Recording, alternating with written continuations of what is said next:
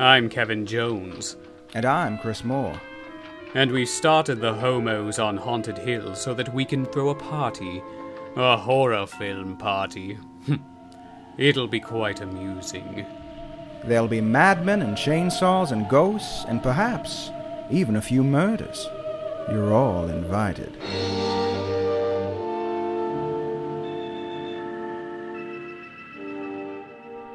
Did you know that homosexuals are very sick? I had heard of that, from some crazed mother ants, every once in a while during Pride Month. Everyone has a mother ant.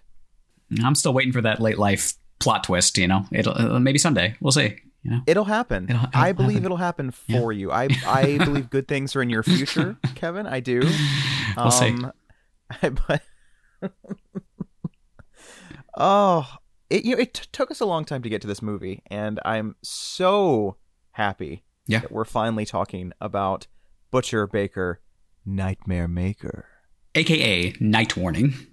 But who calls it that anymore? What the fuck is a night warning? We'll never know. What is a night warning? We'll never know. Who titled this? Yeah, Butcher Baker Nightmare Maker, at least. It's silly, but it taps into the kind of nursery rhyme, maternal thing, which I think Night Warning is just like so generic. What the fuck? What is this? Yeah, if you watch the trailer for the movie under the title Night Warning, it's like it tells you nothing about the movie. It's like they found out too much, but it was too late. Yeah, because it's a night warning. Like, what the fuck is going on in this? Like, you see nothing of Susan Terrell at all. I think you might see her from the back at one point. Ugh. You don't even see her. She is the selling point of this movie. Wow. And you're like, we're gonna hide her. We're gonna hide this light under a bushel. Ugh. Why not? Ugh. Ridiculous. No wonder nobody went to see this movie. They're absurd. like, what's a fucking night warning? It's a hard one to sell, too. There's a lot going on in this movie, and it's like, what do you want to sell it as, like a melodrama? Do you want to sell it as, a slasher film? And it's like all these things, really. It's a gay. It's everything. Yeah, this gay allegory thing. I love it. Yeah, it gives you everything. It's something for everyone, and it's like it's sort of shot like a kind of a true crime ripped from the headlines TV movie, you know? So it's like, it's kind of bright and perky, which is a complete contrast to the story itself, which is just dark and kind of disgusting and a little bit grim. Yes. But it's like that goes a long way to making it seem kind of off kilter and weird. You're like, why is this filmed like a TV movie? And it's like, I think Susan Terrell is in her own movie. Yeah, it's one of those. Very odd and just compulsively watchable. I don't see how anyone could be bored for a second in this movie. Every scene has like some twist or some weird moment where you're like, let's stick a pin in that and come back to that one. That was kind of weird. What was that weird glance that she just gave her nephew? What's happening? This is very uncomfortable. Mommy, I'm scared. Hold me. Some of the detective stuff drags a little bit for me, but otherwise I'm there for pretty much everything. So. Well, the detective is pretty one note. He's just like, queers, am I right? Yeah. Like that's really all he does. And like, he spends the whole movie just like interviewing people and trying to just to prove that fact that the queer people are terrible. So I have to interview like 50 people just to justify this in my head. But it's like when people come with like all this new information, like, oh, we just got this hot scoop that actually there was this car crash and and he's just like, nope, gonna shut it down right now. The kid's gay and he's a murderer. That's it. Yeah, them gays. Yeah. It's like, what? Like, you're not even gonna listen. He's the villain of the movie, really. He's absolutely. He's the final one to be dispatched in the end, and I think that's just proves that. He's the villain. Yeah, he's the ultimate villain. Cheryl, let's say she's a little misguided. Yeah. One might say. Cheryl has some, a few crayons short of a full box here, but the detective, he's he's just absolutely hateful. Yeah. Cheryl, who does at one point say some pretty horrible things about gays, but I feel like she is more of a victim. There's something there, and she's very lonely, so you're sort of like, I get why she's doing this. But the detective, he's just like full on asshole. Yeah, I expect the Ryan Murphy miniseries for Cheryl will happen someday. We'll see. Oh God, if only. Yeah. If only. For a long time, like 5 people knew about this movie, but then the past year, it's just kind of blew up a little bit. After it went on Shudder, I've just seen a lot of people watching for the first time. So I think it was actually good that we waited a while to do it, because I think a lot more people have seen it now than had even like 2 years ago. So it's nuts. It was very hard to find. I mean, it was only on VHS for a little while. Then it was out of print. It was never on TV that I know of. It was just kind of this movie that was sort of lost to the sands of time. Right. And I don't even remember where I discovered this. It must have been either like, there were 2 websites back in the day that kind of like told me about all these obscure slasher films. And I remember being intrigued by the synopsis. Yeah. And it was either The Terror Trap or Hysteria Lives. Mm-hmm. And I know they both reviewed it, and I was like, this sounds fascinating. Where can I find this? And it was like, surprise, you can't. And then a Blu-ray came out, and then that went out of print. And it's I mean, it's easier to find now, but for a while there, it was it was very difficult. Yeah, I believe it's back in print now from Kino, I think. Yes, I believe so. Which is great. Yeah. This should always be in print. This should never go out of print again. No. Let us learn from our past mistakes. Right, especially because you don't know what's going to be pulled from streamers, as we've seen from all the shit that's happening with HBO and Disney and everyone else pulling shit left and right lately. Isn't that a shame? Mm-hmm. That is frightening, that these shows that have never been released on physical media will just be gone. Yeah. They'll just be gone forever. Right. Just sweep them under the rug, not even go into the Disney vault. Yeah. They're gone. Just gone. Tax write-off. It's not even always like really old stuff. Like I saw they just pulled that Willow show, which came out like less than a year ago. Like, what the fuck? Like 6 months ago, this fucking show was on the air. It's like, this bombed so hard, we got to get rid of it completely. It didn't exist, basically. It's crazy. It's crazy. What the fuck? Yeah. Are they going to try to gaslight us? Be like, there was never a Willow series. What are you talking about? That's an urban legend. Yeah. We're back in the pre-VHS days where, like, if you didn't catch something on TV, it was just like gone, basically. You know, that's just like pop on the streamers, get taken off, then they're back on for like a week, and then they're gone again. It's like, what kind of rights issues have it on there for like a week or a month, and then it's pulled again? It's like, can you get a contract for like at least a year? Yeah, you know? Like, what is this? It's Drop Dead Gorgeous was like that for a while. Like it would pop up on like Hulu for like a month and then it'd be gone. And then I think it's on HBO Max now, but like I saw it left there for a while too. So it's just, you never know when these great films are going to come in and out. But it's unfortunate. Yeah. This is what we have to deal with now as a society. It's upsetting. It's crazy. We should have never gotten rid of the video stores. It all goes back to that. Yeah, it's true. I'm trying to think. I think I stumbled upon this on some list of just like homoerotic horror movies, and this was one of them on there. So I was like, well, I gotta check this out. This was several years back. I don't remember how I got a hold of it, but I found it somewhere. And it is shocking. The particularly the gay aspects of it. The fact that they're not really super exploitative, and it feels like like we said, the main villain of the character is really the super homophobic character, and the protagonist is pretty much okay with gay people, and stands up for this coach who he's worked with, and it's really interesting in that regard. Yeah, I mean, and you have to think, what was this, 81, 82? Yeah. I mean, that's pretty revolutionary. It is. Sense. I mean, and of course, no one saw this movie, so I guess it couldn't have been that revolutionary. But just the idea of doing it is very brave. Right. Incredibly brave. Because anytime you would have, for the most part, you'd have queer characters at this time period, they would be, some sort of negative portrayal of some kind, or they'd be villains. And, even in like Freddy's Revenge, like a lot of the gay stuff in that movie isn't exactly the most positive.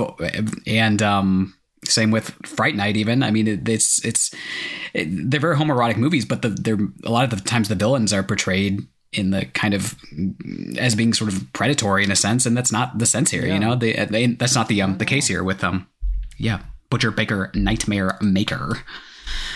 What a title. I read one of the screenwriters was gay, I think. That would make sense. That would make sense. So, because I think there was an interview on the Blu-ray, and he was like, yeah, I just wanted to see a good representation of like a normal gay dude. Yeah. And I was like, that is so awesome that we even have this. Yeah. And just this like young... jock character who's cool with, gay people at the time. It's, that's something too, it's pretty cool. I mean, Bill Paxton. Bill seem Paxton. Cool yeah, he did. He was a little upset. No, I heard they wanted him originally to play this original character, and then he didn't end up doing it. But and it's got all this Oedipus stuff here with the mom and the mom/aunt, as we said, and the quote unquote son/nephew. And it's very interesting. There's just a lot going on in this movie, like we said, it's some love triangles here, and it's interesting. There is a lot happening. Yeah. Let's see. Do we need to kill any time here? Have you watched anything recently that you want to talk about? I rewatched Wrong Turn for the first time in 20-something years, I guess. And quite delightful still. I enjoyed it. It's a little bit on the slight side. There's not a whole lot to it, but it does what it needs to do and kind of gets in, gets out, has a good time. And I like the actors a lot. Jeremy Sisto especially is very good in this. He's very charismatic and funny and underrated actor. Very much so, yeah. Very much so. And Eliza Dushku in a tank top. Eliza. Mm-hmm. And you watched Somebody Somewhere? Oh, yes. I completed season 2. And it has just been renewed for season 3, which is very exciting. That's exciting, yeah. It's fun. I'm still working through that season. I don't feel like a rush to get through it. It's not one of those shows where it's like plot heavy, so you can kind of just like tune in for an episode and go do something else for a while and come back. It's leisurely. It's like it is very leisurely. Yeah. Like, I don't want to say there's no conflict on the show, because there is, and you know how we've talked about this. We need conflict in our shows, or else it's incredibly boring. Yeah. But it's like there's all these little tiny human conflicts, like conflicts about self-esteem and self-worth. Like there's a lot of internal conflicts going on, and I love the characters. They're just very cozy and down home, and lots of good representation of all kinds of folks, and it's just pleasant. It's a pleasant watch. That's a good way to describe it. Yes, a very pleasant show. Yeah, I went on like an HBO bender, and I binged like the last season of Barry, which was not great, but the rest of the show is actually really good, and I recommend the rest of the show to everyone. So it's got a lot of great Hollywood satire in it. Because it's about this guy played by Bill Hader, I don't know, who, I don't remember back to the first season, but he was like this hired assassin guy, and for whatever reason he decides he's going to become an actor. So he takes his class with Henry Winkler, who gets a lot of great stuff to do in the show too. I think it might be one of his like last good roles, but we'll see. But yeah, it's really solid. The first 3 seasons. The last season I was kind of mixed on, but everything else was pretty great. And then I finished Succession, which people have talked enough about that show. It's good, but I don't have much to say that like hasn't been said by like 50 million people. And then The Righteous Gemstones, which I've been putting off, but I like it a lot. It's ridiculous. If you want a show just to like turn your brain off for a while, it's fun. I have been told very good things about that. I like the Danny McBride comedies. I think he's actually very funny. I think he does much better with that than like the Halloween stuff. Yeah, that was kind of a strange little detour. Have you seen any of the Paramount Plus Fatal Attraction yet? No, and I don't know if I'm going to. Yeah. I heard it ends on a big cliffhanger, and I'm like, well, I thought this was going to be a sustained like miniseries. I don't really want to more seasons, but okay. I've given it 3 episodes, and it's a little dull. It's a little dry. Okay, it's a little dry, and I like my erotic thrillers to be a little bit more wet. The erotic thriller genre is just kind of dead. It's at least in the way that many of us know it in the 90s, 80s, 90s kind of sense. I mean, you just don't really see anything like that anymore. No. Even that new one I've heard from our friend Charles was not so sexy. All right. It's 1981. Whee! A banner year for horror. Great year for horror. You know, and we're not joking this time. Like, Literally. It's actually a good time year for horror. It wasn't we're like, oh, 2003, great year for horror. I Still Know What You Did Last Summer came out. And like, no, we're not. Yeah, no. We're not just pulling your leg.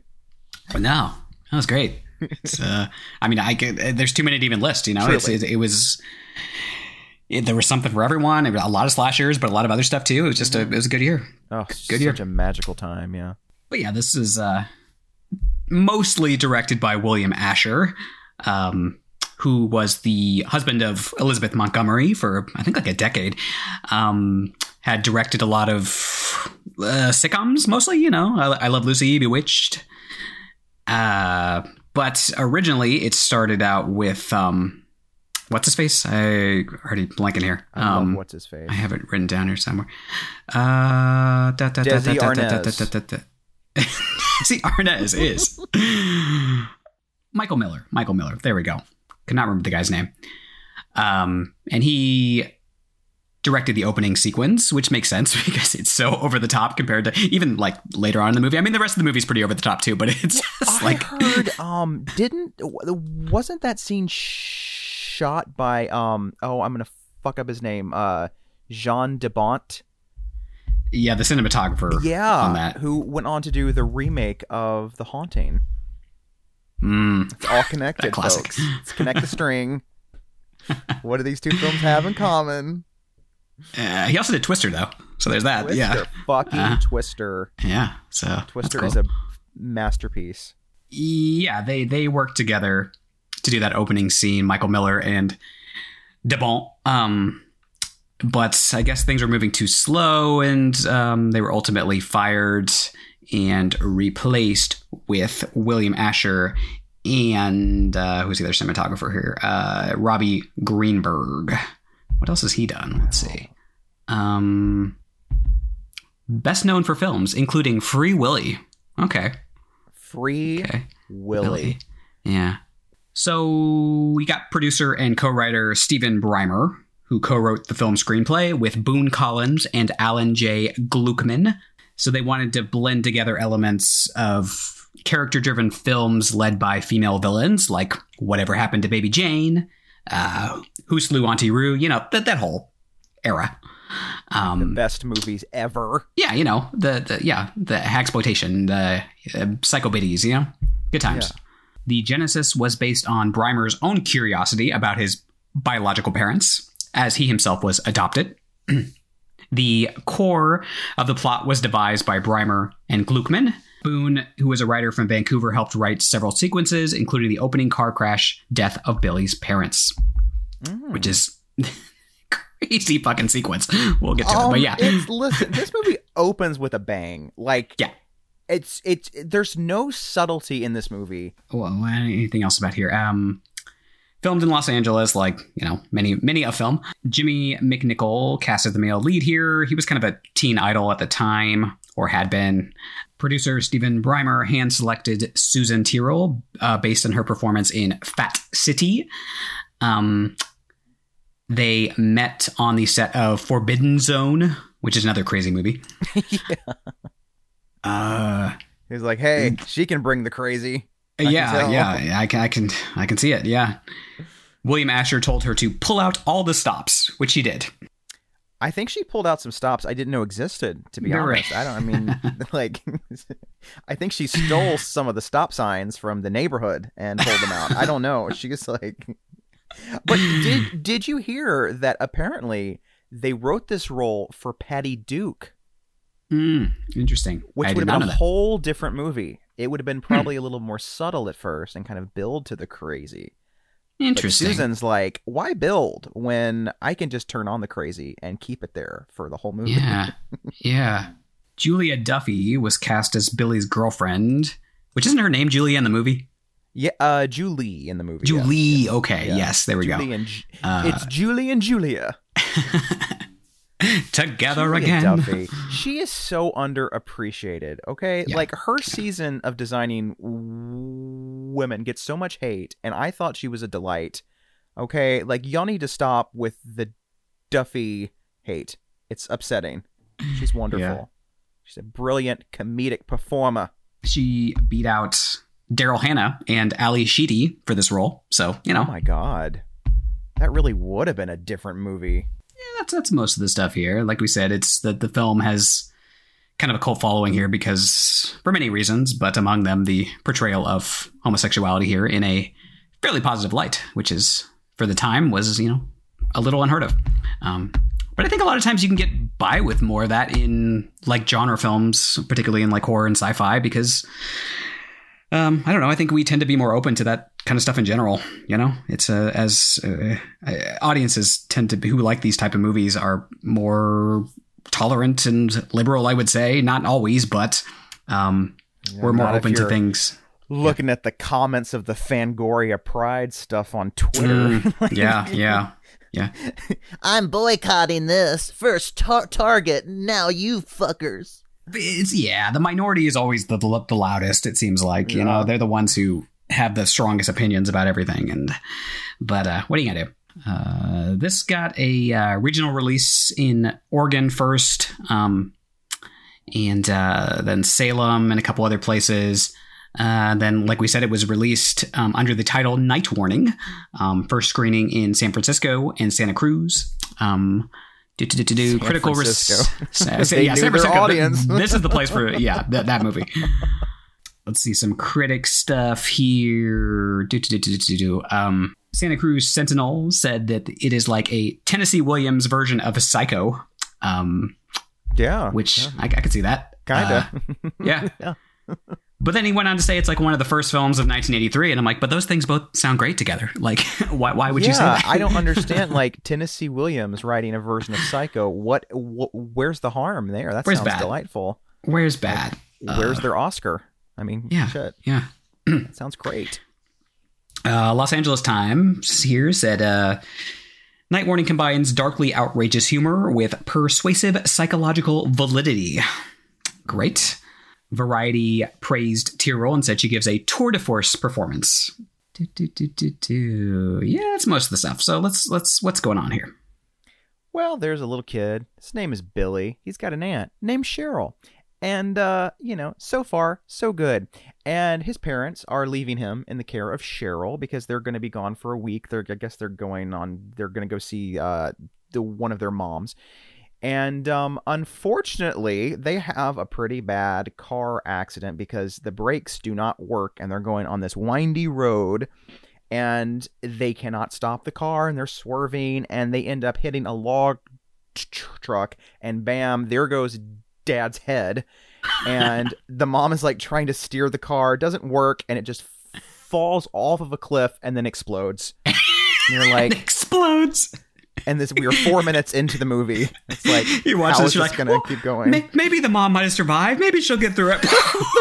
There's this little pause where the car hits the ditch and it doesn't explode, and you're like, oh, great, okay, so she's going to crawl out, and it just holds. It's like hold, and just explodes into flame. Kablooey! Like, my God! Like, wow, that was kind of intense. Wow, how can this movie possibly keep going at this rate? And then it fast forwards to Billy, who is in his teens now. He's 17, I believe, and he's a young man who is a basketball star at his school, and Aunt Cheryl she seems a little bit on the kooky side. Like, she's not really, she doesn't really seem thrilled that he's trying to try out for this college scholarship, because she's like, why do you want to go to college? It's just for rich kids and people with brains you wouldn't fit in. Mm-hmm. So she's very supportive, and he has a girlfriend named Julie, and she's like, Julie again? This really seems kind of serious. Like, don't you want to like stop with the? So she's already like exhibiting some signs of kind of like a little being kind of overprotective, and you're like, okay, where's this leading to? She seems a little on the edge. And she's always humming this, like, the first part of it's Jesus Christ Superstar. I don't know what the rest of it is, but it's like, and then the rest of it, I don't know what the fuck it is, but she loves her musicals. Yeah. Well, and there is like religious paraphernalia everywhere. In so it makes sense. I'm guessing she is a convert via the Church of Jesus Christ of Superstardom. Yeah, and maybe they were trying to avoid getting sued or something, so she just hums like a little bit of it, but it's there. It's like, and it comes back in the score a couple times too. She has some neighbors who, Margie and is it like Frank or something? I don't know. He doesn't really speak, so yeah, who cares about Margie's the star here? Like, come on, Margie's the best, and she's like, we've got this friend who's 35 years old, a big hunk. If you want to go on a date, and Cheryl's like, I don't want to date. I've got Billy, and she's like, oh my God, okay, that's kind of weird. Yeah. And Billy he's kind of going through it a bit because one of his teammates on the basketball team kind of has it out for him because he thinks that the Coach Landers, is sort of playing favorites with Billy. And, likes to meet with him after class and like in private. And he's like, oh, it's one of his little butt boys or something, because Coach Landers is a homosexual. I know. I am scandalized by that news. Shocking. So this episode is now banned in Florida. So I'm sorry for our Florida listeners. The authorities will be at your door any moment. And he's very excited about this scholarship and stuff. And unfortunately, when he comes back home, Aunt Cheryl has murdered a TV repairman because he wouldn't fuck her. Yeah. And he does offer her to blow him, and she's so offended that she slaps him, and then he's just like, I'm gonna leave, and she pulls out a knife and just stabs him. So this is a girl who does not like to be told no.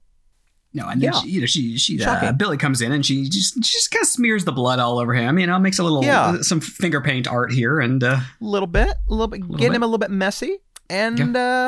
And so then Margie comes by and she's like, what happened? And she's like, he tried to rape me. Oh! And she does it just like that, by the way. That was a very good impression. The part of Susan Tyrrell tonight will be played by Christopher Moore. You can ask for a refund. I would.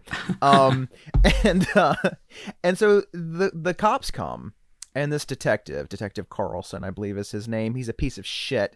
Yeah. And immediately he's like trying to poke holes in Cheryl's story. And he's all like, so you came in and you saw your aunt with a knife. And Billy's like, yeah. He's like, well, that's kind of strange. And and it's like he keeps asking her like if she's a lesbian and stuff. Mm-hmm. And she's like, you're disgusting. Yeah. And he's just a real blowhard. And you're like, what is this guy's problem? Mm-hmm. And from then on, things just get progressively weirder because Cheryl's like sneaking out to like this weird like shed thing where she makes these pickled vegetables, but she keeps talking to someone in there who we don't see. We're like, who is she talking to? And she's all like, don't worry, I made sure that he'll stay now, everything will be fine. And you're like, who are you talking to, Cheryl? Do you see them now? Are you all right? Like, what's going on? And then Billy catches her burning a bunch of pictures and documents in the fire, and he goes upstairs and discovers this picture of this guy named Chuck. And Cheryl finds him, and he's all like, who is this? And she's like, oh, just some idiot that your mother used to date. And he's like, okay, why are you so defensive about this? This is kind of weird. And the detective will not give up. Like, he's discovered that that the TV repairman was actually in a relationship with Coach Landers. They were gay lovers because they have the same ring. And so he starts tormenting the coach and like basically like tries to get him fired and shit. And Billy's like, that's not cool. Like this is a really good dude and stuff. And the detective's like, does that mean you're gay too, son? And he just keeps like throwing around the F-bomb like constantly.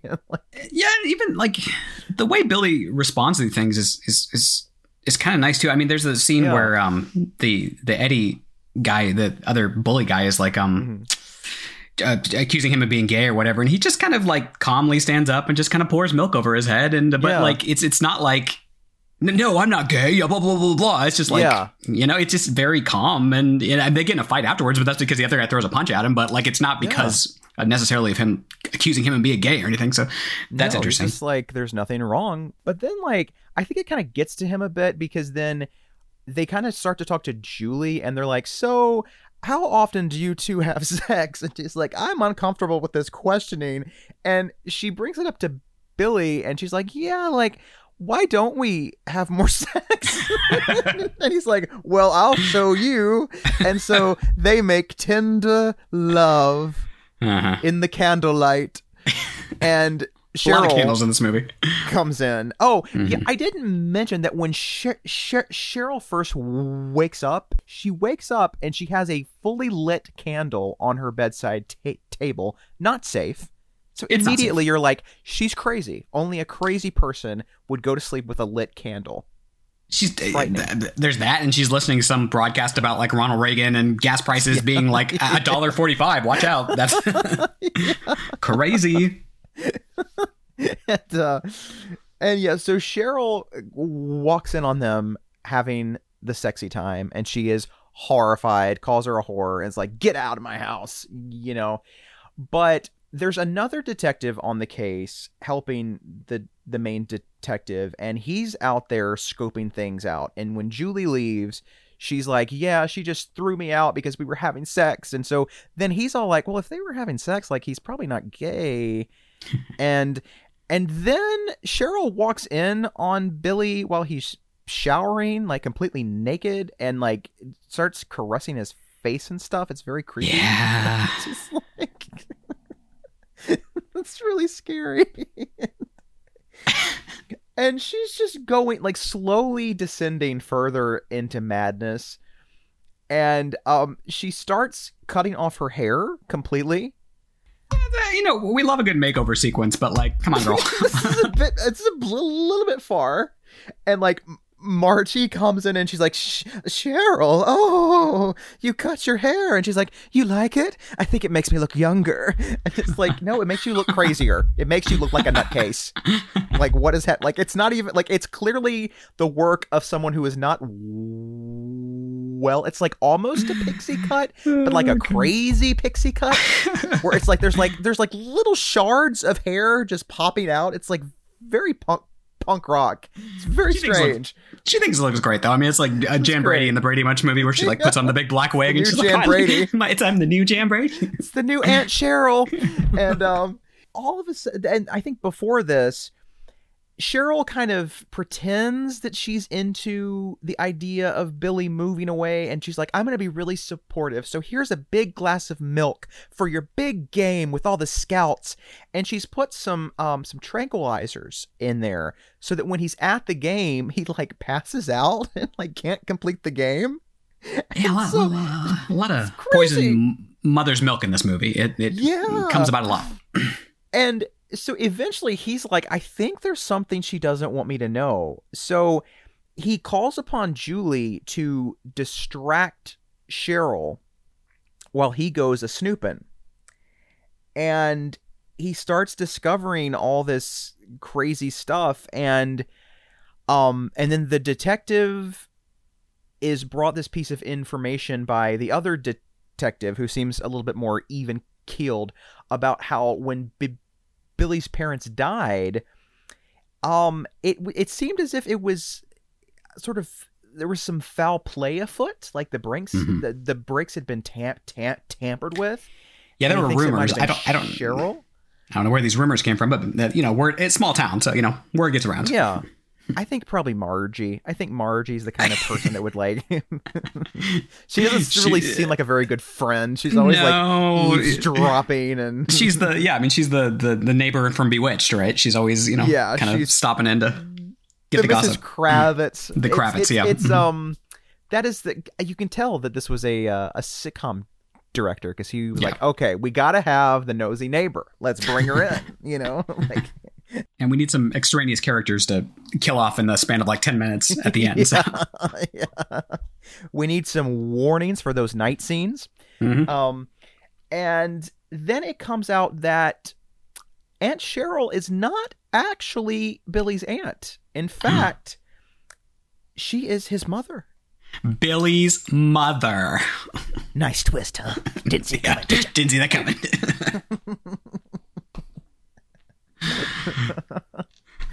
Oh, Jesus. Yeah. And then she keeps drugging him. She just like drugs this poor guy. Yeah. And you know, did you get to the when she?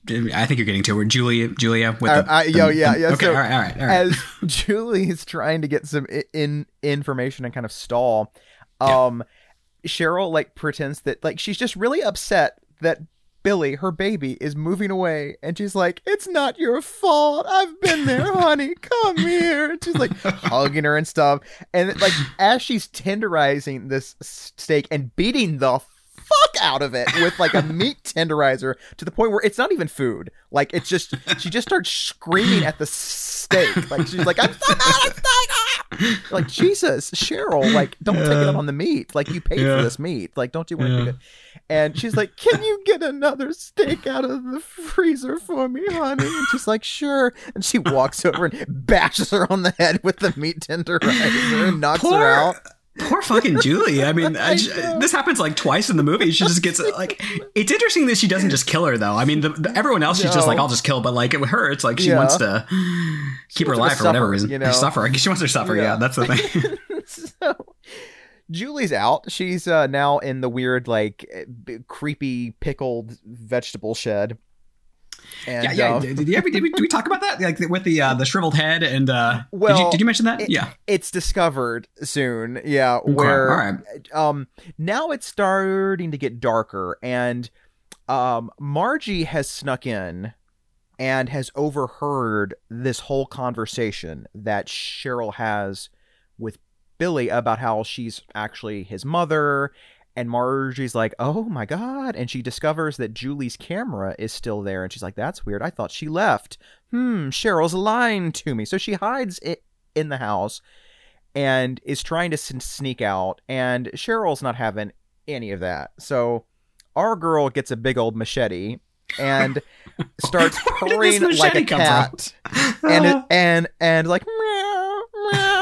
And Margie's like, "Who is it?" And she just pops out from behind a tree, like, and slices her across the stomach with her entrails just spilling out. And you're like, "Oh my God, this movie is taking a turn." Yeah. And she's like still trying to drug Billy, and at some point, like, she spills the milk on him, and she's like licking it up from his neck. It's so disturbing and gross. Yep. And Julie wakes up in the pickled vegetable shed from hell, and she sees this like this mummified headless corpse next to her, and she's like, "Oh God!" And then she turns, and there's this big head that is this decapitated head that is stuck in a jar. And it's the head of Chuck, I believe, that she's kept for all these years. Her lover. Yes, who, as you'll recall, audiences, was the father of Billy. Yes, Chuck. Freaking Chuck, who left her, and she thinks Billy's going to do the same. And then the good detective shows up, but unfortunately, Cheryl has made it to the pickled vegetable shed and is about to kill Julie, but the detective walks in and he gets his hand sliced off and then stabbed in the neck. And Julie like makes a run for it and ends up in the woods. I don't know how big their backyard is, but it seems humongous. Like it's like a full like fairy tale forest now. Yeah. Mm-hmm. And she ends up in like a lake where Cheryl pops out, like leaps into the lake like a banshee and starts like hitting her in the head with a rock until she's knocked out. It's like, oh my God, it's insanity. And Billy decides to call the coach, and Cheryl pops in and disconnects the phone, and then just starts like strangling him with the phone cord until he stabs her with, I think it's a letter opener, I think. It looks like it. And you think, okay, thank God she's dead. Yay. And then he goes to the phone again and tries to call the coach. He's like, I just killed my mother. And then she pops up and is like, ah! And she's got the letter opener, and she yanks it out of her chest and just starts slicing him like 50 times until he finally grabs the fire poker and stabs her through the stomach. And she finally dies, and she's like making out with him as she dies. It's very weird. It's very strange. So weird. And it's like, I don't know if that was in the script. I think I doubt it. Susan was like, I've got an idea. We're gonna see how this goes. Commit to the bit, yeah. and then, oh no, the detective shows up. Detective asshole. Detective dickhead over here. Yeah. And the coach has shown up, and he's treating Billy's wounds like a good man, you know. Mm-hmm. Like a good supportive person, and he's all like, I knew it. I knew I'd see you two together, you know. And he beats up the coach, and it's just, it's awful. Like, it's just terrible.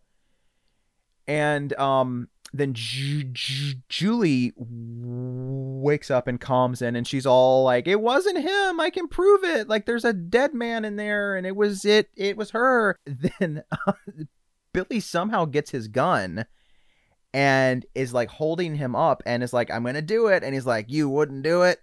And he does. He blows him away. He like shoots him like 3 or 4 times. Mm-hmm. And Julie's just like, oh, Billy. And they embrace. Yeah. And you're like, what's going to happen? And there's just like this little scroll that's like, Billy was acquitted on the grounds of temporary insanity. Now he and Julie are attending the University of Colorado or something. Oh, that's hilarious. Like, well, I'm glad he didn't let that little thing get him down. I'm glad he's still continuing his education. Yeah, that's great. What about the coach? How's he doing? Yeah, where's the coach? Yeah, where's his spinoff here? And that is Butcher Baker Nightmare Maker. Yeah, BB. In a nutshell. In a nutshell. I mean, we didn't mention the hooker at the police station. It's like, oh my God. So good. So good. There's nothing I love more than a feisty 80s hooker. Yep. Oh my God. It's my favorite trope. So great. It is very over the top and schlocky, but then it also has these weirdly like tender moments in it too. And it's a interesting blend there, which, I mean, a lot of the classics were like that too, you know. Whatever Happened to Baby Jane, you know, you get it's schlock, but there's also like moments in there they're like, wow, this is actually kind of moving in this like schlock fest.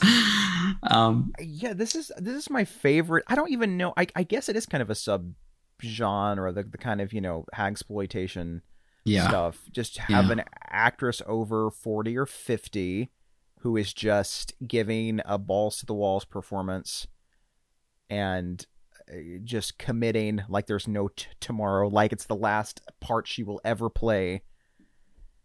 And it's just so exciting, you know. And these are movies like it is a slasher in a sense, I guess. I mean, a lot of people die, and it is actually fairly gory, especially at the end. Yeah. I think it really becomes a slasher more toward the end. I mean, he actually kills the guy early on, but most of the movie is kind of a detective thriller kind of thing. I don't know, like we're interviewing people trying to find out why this happened, but then the last like 10 minutes go full on slasher with her just, you know, killing people left and right. I feel like this movie could have been played one of two ways, really. I mean, we've seen the way that it's played in the actual film, but I think there could have been a way where Cheryl doesn't seem quite as insane from the start, and you know, maybe they don't actually show her seducing the TV repairman, and you just kind of see Billy walking in, and you don't know what actually happened. And so you're kind of like, is she crazy? Did she do this? Was it self-defense? And then by the end, we're like, no, she's just insane. But more like with this movie, I mean, kind of a basic instinct kind of thing there, where it's like, it's like, is she, yeah. Did she do it? But I mean, the way this movie begins, like I said, the first shot of Cheryl, they literally tell you with the freeze frame, the facial expression, the musical sting, she is a terrible, scary person.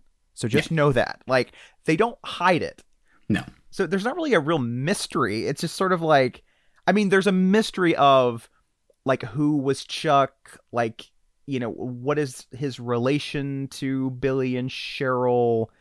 You know, like, did she possibly tamper with the brakes? Even though it's never really that mysterious, though, because we're like, of course she did. She's crazy. I don't know. It's like, I mean, who else would have? Like, it's not going to be a big twist. Like, actually, Margie is Billy's mother and she did it. Like, no, it's not going to happen like that. It's parts of it are trying to be shocking, but then parts of it are just like with all the gay coach here stuff is like trying to actually has like a point and a societal thing. And it's interesting in that regard. Yeah. Absolutely. There is something for everyone in this. If you like a little, psychodrama, they got it. You like slashers, got it. Detective story, got it. Heartwarming drama, a little bit. Yeah. A little bit. Yeah.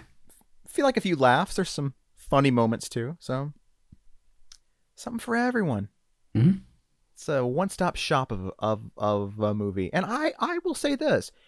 I have turned a lot of people onto this movie, and not a single one has ever said that was a waste of time. They've been like, where has this movie been my whole life?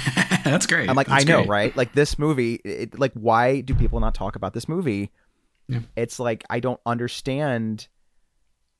Like, how did this movie slip through the cracks for so long? It has something for everyone. It's like there's something for everyone, but it is, like we said, a hard one to put in a box. And I think those are sometimes hard to like get people on board with sometimes, because they're like, oh, I came to see a slasher, or I came to see a psychological thriller or something. It's like, well, this is all those things and none of those things. It gives you, it's one of the, we talked about, we did Seed of Chucky is kind of that way too. It's like, I think people didn't really respond to that movie at first because they didn't know what the fuck it was going on, but I think has developed more of a cult following over the years. And I think this one has taken longer. I think part of that's just because the internet was not around when this movie came out. So like, it's taken longer for it to really get its due, but yeah. Yeah. It's so nice to see that finally it's slowly but surely being seen by a wider audience. I think it's wonderful. I posted on Instagram that we were going to cover this film, and like, we had like 100 likes within like a couple hours. So clearly it has blown up in a big way in the past year or two, I swear. And that's like, most of the people I talk to are like, oh yeah, I just watched this movie, or like, I just watched it recently. So I do think that it coming on Shudder like turned a lot of people onto it, which is great. Yeah. So that's our first pick for Pride Month here, Yeah. This movie does make me feel a lot of pride. Yeah. It does. Yeah. But glorious film, go check it out. It's on Shudder, and there's Blu-ray. It's out there now. Didn't used to be, but now it is. Yes, we're so fortunate that it is. Mm-hmm. It is out there, cleaned up, looking lovely. Yeah. What a time to be alive. What a time to be alive. Yeah, it looks nice. It's still a little bit grimy, which I like, because I think grimy. I think if you clean these movies up too much, they lose their like authenticity, but like Yeah. It is a gritty little movie. And especially like it seems like all the attack scenes, they slow it down, but it's obvious it wasn't actually shot in slow-mo. So like when it goes slow-mo, it's got that weird like choppy like post-production slow-mo look where it's like kind of creepy looking and kind of grainy and weird. It feels inspired by like Friday the 13th with like all the Mrs. Voorhees stuff. But I don't know when this was shot. I assume it was like after that came out. Friday the 13th, yeah. Because I definitely get a lot of those vibes, particularly toward the end here. Yeah. That was like June of 1980, and this probably went into production maybe late 80 or early 81. I mean, it didn't really get a big release I think it kind of got like a few different releases, maybe like one in 81, one in 82, maybe one in 83. That's they changed the name a lot too. Yeah, I think I think it was released in some territories under Butcher Baker Nightmare Maker, but the majority was Night Warning. I think Butcher Baker Nightmare Maker is kind of more in line with like Whatever Happened to Baby Jane. You know, this really kind of ridiculous longer title kind of thing, and it does play into the fairy tale / nursery rhyme, you know, Butcher Baker Candlestick Maker thing here. Yeah. So it works in that regard. More than Night Warning anyway. Fucking Night Warning. What the fuck was it? There were like, 50 slashers a year, you know, what are you going to go see them all? Like, I mean, nobody's got time. No, like, would you rather go see The Funhouse or Night Warning? I mean, come on. That's ridiculous. Like, don't make me choose. Well, do you have an overlooked gem for this week? I do, and I hope I haven't discussed it before. I don't know. I mean, it's been so long that I don't know. But this is The Company of Wolves. Have I brought this up at all? I think you did, but that's okay. We can double it up here. Yeah. Well, it's on 4K now, so it's a completely different film. So this I think you did for our Halloween list. So maybe not an actual overlooked gem. So there. Well, this one's great. Speaking of fairy tales, this is a sort of a dark retelling of Little Red Riding Hood, sort of mixed with a kind of a coming-of-age story about a young woman who is starting to discover her own sexuality and all this stuff, and her grandmother, played by the wonderful Angela Lansbury, is like, you need to beware of men, beware of the wolves and the men and everything, and she doesn't heed her warning, and shit happens. And it's just a beautiful film. It's beautifully shot. It's kind of like an anthology film because there's a lot of different stories before it gets to like the traditional Red Riding Hood portion. Yeah. It's like her grandmother will tell her all these stories about like other werewolves throughout history, and it'll just kind of dissolve into a story for like 15 minutes, and then it'll come back for like another 10, and then there will be another story, and it's really neat though. And I highly recommend it. Just a beautiful film. Yeah, it's almost like I know the word like Lynchian is thrown around a lot, but it's just there's a lot going on in the movie, and it is an interesting movie, and it's beautifully shot, like you said, and I need to get that 4K. I'm sure it looks great. I have not watched it yet, and I'm excited to. Okay, I bought it like whenever it came out, like 6 months ago or some shit. I haven't watched it. This is a problem that I have. I buy these movies and I don't watch them, and like I need to get around to that. It's upsetting me. Yeah, it happens. It's there's only so many hours in a day. That is true. And you want to save it for like the perfect occasion, and Yeah. And then, like, ever since we started this podcast, I'm like, do I want to watch this? Like, what if we cover it, like, next month? And I'm like, I've got to rewatch it. I just watched it. Yeah. And then sometimes I'm like, well, if I open this, like, case, then it's worth less money. But then I'm like, but I bought it so I could watch it. So. But what if I need to eat and have clothes? Exactly. It's too bad. This is a limited edition, rare German 4K with a pint of baby's blood. It's like, it's rare. It's like only 500 made. Yeah, only all the babies they can find. Yeah, so I don't know. Like, I just got all those that I can't believe I did this, but Scream Factory had like a 4K sale, and I have the Halloween box that they put out like 10 years ago or whatever, but now they're releasing them all on 4K, and I went and I bought them all on 4K. Like, I own them all. Like, like Resurrection and shit. When am I going to watch Resurrection in 4K? But they make you buy Resurrection because you have to buy the pack with all three of them in there, so it's like you don't have any choice in that. It's like, how dare you? But like for a long time, I think it was going for like $100, and now it was like down to like 50, and I was like, okay, sold. I'll do it. Yeah, that's more worthwhile. I paid like $100 for it, so But I was like, it's got H2O, and that's the one I will want to watch on 4K. But it pissed me. There's no special features on H2O. It's like, what the fuck? Like, you did all these special features for the other ones, and it's like, where's the news? But then I feel like in like 2 years, they're going to turn around and do a whole box set, and it'll have like more special features on it, and I'll buy it because I need it. And they keep doing this. They always do that, and it's very upsetting, you know? Yeah. And but, you know, they got to make their money, you know? They got to make that money. I mean, I'm sure H2O probably sells more than Butcher Baker Nightmare Maker, you know? So if they probably. Want to put stuff like that out, they gotta, you know. They gotta get this other stuff. I mean, I just spent way too much money on those new Child's Play movies that are coming out on 4K. Yeah. And then they delayed the release. I was like, oh, Did no. they? I didn't even see that. Like by like a month, I think. Oh, that's sad. I know, but I bought them anyway because I was like, I'm gonna want to watch those in 4K. Yeah. They're beautiful films. They are. Oh. And then Vinegar Syndrome had a sale, and I was like, okay, like they're putting out the Boogeyman. I've got to get the Boogeyman. I mean, come on, like, come on, it's 4K. It's the Boogeyman in 4K. I've got to get it. The good one, the one that actually is watchable. To some others, not so much, but to me, it's the most watchable of any film called Boogeyman to date. Oh yes. Maybe one day, when I'm 84, there will be a truly watchable Boogeyman movie. I've heard pretty not great things about this new one here. The best thing I've heard is like, it was all right. I'm like, well, that's a glowing recommendation. Yeah. I've seen worse. Well, great. So have I, I'm sure. So I can wait like 5 years and watch it on streaming or something. All right. I'll wait till it hits Prime. Good Lord. Mm-hmm. Yeah, I don't know what we'll do the rest of the month, but we'll figure it out. And hopefully everyone's having a nice Pride full month. Yeah.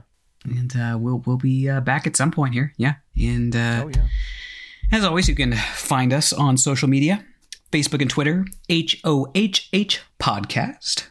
We're on Instagram, Homos on Haunted Hill. That is all one word. We are on... that's everywhere. But you can leave us a review on iTunes. Thank you to those who have, as always. If you want to know what we're following, you make sure you're following us on all those that I just listed. And we'll talk to you soon, I guess. Yes, we will. We'll be back. How's your movie going, by the way? Interesting. I have an assembly cut already. Yay! I'm super excited. I just put it together last night. I'll be exporting it soon and giving it a watch and seeing what I need to cut. It is now an hour and 45 minutes. I think we can get a little bit tighter than that. Like, why do I need all that extra shenanigans there? Character development. Ew. Boo! This whole character's getting discarded. Fuck them. Like, kill your darlings, as they say. Exactly. That's the fun part, is where you're like, okay, what's gonna go? Like, I can take a few frames out here, you know, cut that one like 30-second scene, and then like it's just like little tiny nitpicks. What you need to do is you need to take all your deleted scenes and from every movie and turn it into like a Night Train to Terror kind of thing where you can't follow what's going on like at all. But it's great. But it's just like character development scenes for no reason. You're like, are any of these characters related? I think some of them are played by the same actor. And are they playing the same character? I don't know. Is this a horror movie? Like, I don't know. That's for you to decide. Do you think it's all related? I don't know. It's like a David Lynch movie. You make it up. You figure out what it all means. I don't know. Bo is afraid up in here. Yeah. Yeah. Just be like just this weird, like 3-hour long, like non sequitur scenes. It would be somebody's favorite movie, you know? It's probably someone out there would love it. Like, I really admired that they were brave enough to tackle just humanity at large and how life is so disconnected. We're all so disconnected. It's really a parable about social media and how we're disconnected as human beings. I'd be like, that's right. That's what I was going for. That's what. Yeah. How did you know? That was the intent. Yeah. And that's why Night Train to Terror is a masterwork. And if you say so. It's about how we're disconnected. We're on a train going towards death, but we're so disconnected from each other. And we just keep hearing the same song over and over and over again. That is a metaphor for politics and how it's just we have the same fights over and over again. It never gets resolved. Oh my. Look forward to my special audio commentary coming to the 4K edition of Night Train to Terror in 5 years. My academic essay on the film. I got it pre-ordered right now. You better do it quick. It's only 500 copies. And it'll never sell out. Never. I love horror fans because, like, you can tell someone, like, this is the worst film you will ever see, and it just, like, triggers something in their brains, and they're like, this has got to be great. Like, they said it was terrible, so I must see this, and it's probably going to be wonderful, you know? It's This has a 1.2 on Letterboxd. Sign me up! Oh, I got to get that Tubi. I know what I'm going to do on Friday night. Give me some popcorn. We are a brave lot. We really are. We truly are. We go through the trenches just to find a little gem every now and then. Like this one, like Butcher Baker Nightmare Maker. This one. You know? This was worth it. It's worth it for the films like Butcher Baker Nightmare Maker, Night Warning. Yeah, aren't you glad we're here to, like, folks, to keep you from, like, watching shit? We'll tell you the good stuff and the stuff that's questionable but watchable, you know? I mean, will we, though? I think we've taken our listeners on a pretty wild ride. Well, I think Scream for Help was, you know, a choice. Blood Beat, a choice. Blood Beat. Oh, God. But for the most part, we live in a country where that can be made. Oh. Yeah. Mostly I support our choices. I can't believe you talked about Blood Beat. That's so funny to me. Happy Pride, everybody. Happy Pride. Yeah. Okay, well, goodbye. Bye.